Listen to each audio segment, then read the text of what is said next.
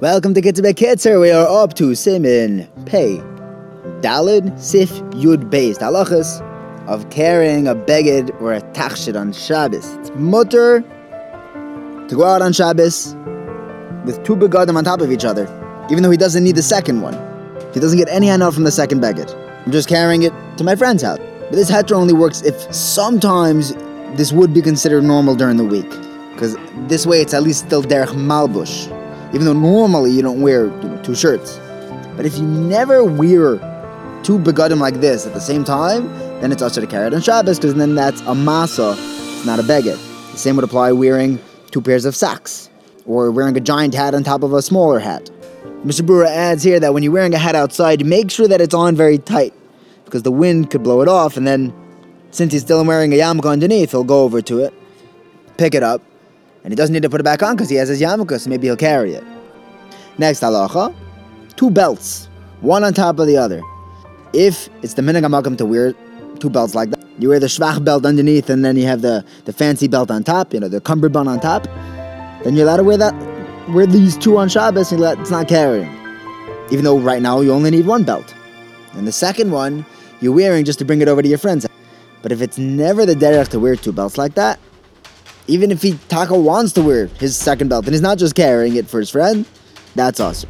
Since one belt is enough, the second one is a masa. However, if there is a beged in between the two belts, then it's always mutter to carry like that, to wear those two belts. And it's like the bottom belt is for the pants, and the top one is for your coat. That's not an issue because both belts are serving a purpose. These are tayalas for it. Next halacha, Rav Moshe says that you can't go out wearing a gartel on top of a belt like this. This is halacha l'maisa.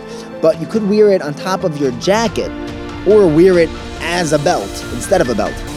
If someone has a handkerchief that he uses to wipe his nose, so the minhag is to tie it around his waist under his jacket, on top of his pants.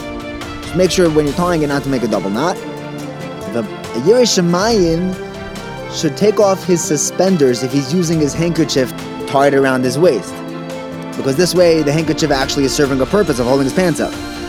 Some are known to tie the handkerchief around his neck, but that's not mutter because he's getting no use from it unless he's using it as a scarf. And sometimes he uses a handkerchief when it gets cold. And again here, make sure not to tie a double knot. But just to hang it around your neck, the two sides of the handkerchief are dangling down in front, that's asur legamri. Tying it around your foot or your hand is also totally asur. That's not derech malbush. Next halacha, gloves. Some matter walking outside an erev with gloves, and some asur. Now gloves are a beged, but some people asur it because you might come to take it off if someone got a bee sting in his hand, then you might come to carry it. The Mishnah Berurah says that we are noig to be megal. Gloves that are designed to warm both hands together are more megal than regular gloves. Since when someone's wearing a glove like this, a muff, his two hands are together. If you pull out one hand, the glove is still being worn on the other hand. Next halacha, it's mutter to go outside of an erev with a talis if you're wearing it the way that you're supposed to wear a talis. But if you just fold the talis around your neck, and that's not a normal way to wear it, then that'll be asur. A beged that has strap or strings that are meant to be tied together, or if it has these hooks that keep it together, and then one of these things snaps. Even if the second one is just sitting there, and it's perfectly fine, and maybe you want to come fix it afterwards, you'll fix it after Shabbos. But that single hook that's left can't be buttled to the beged, and then it's just a masa. So it's also to wear that beged on Shabbos. However, if you have no intention of fixing this broken clip, this string, so then its buddy, which is still okay, is buttled to the beged, and you are allowed to wear that on Shabbos.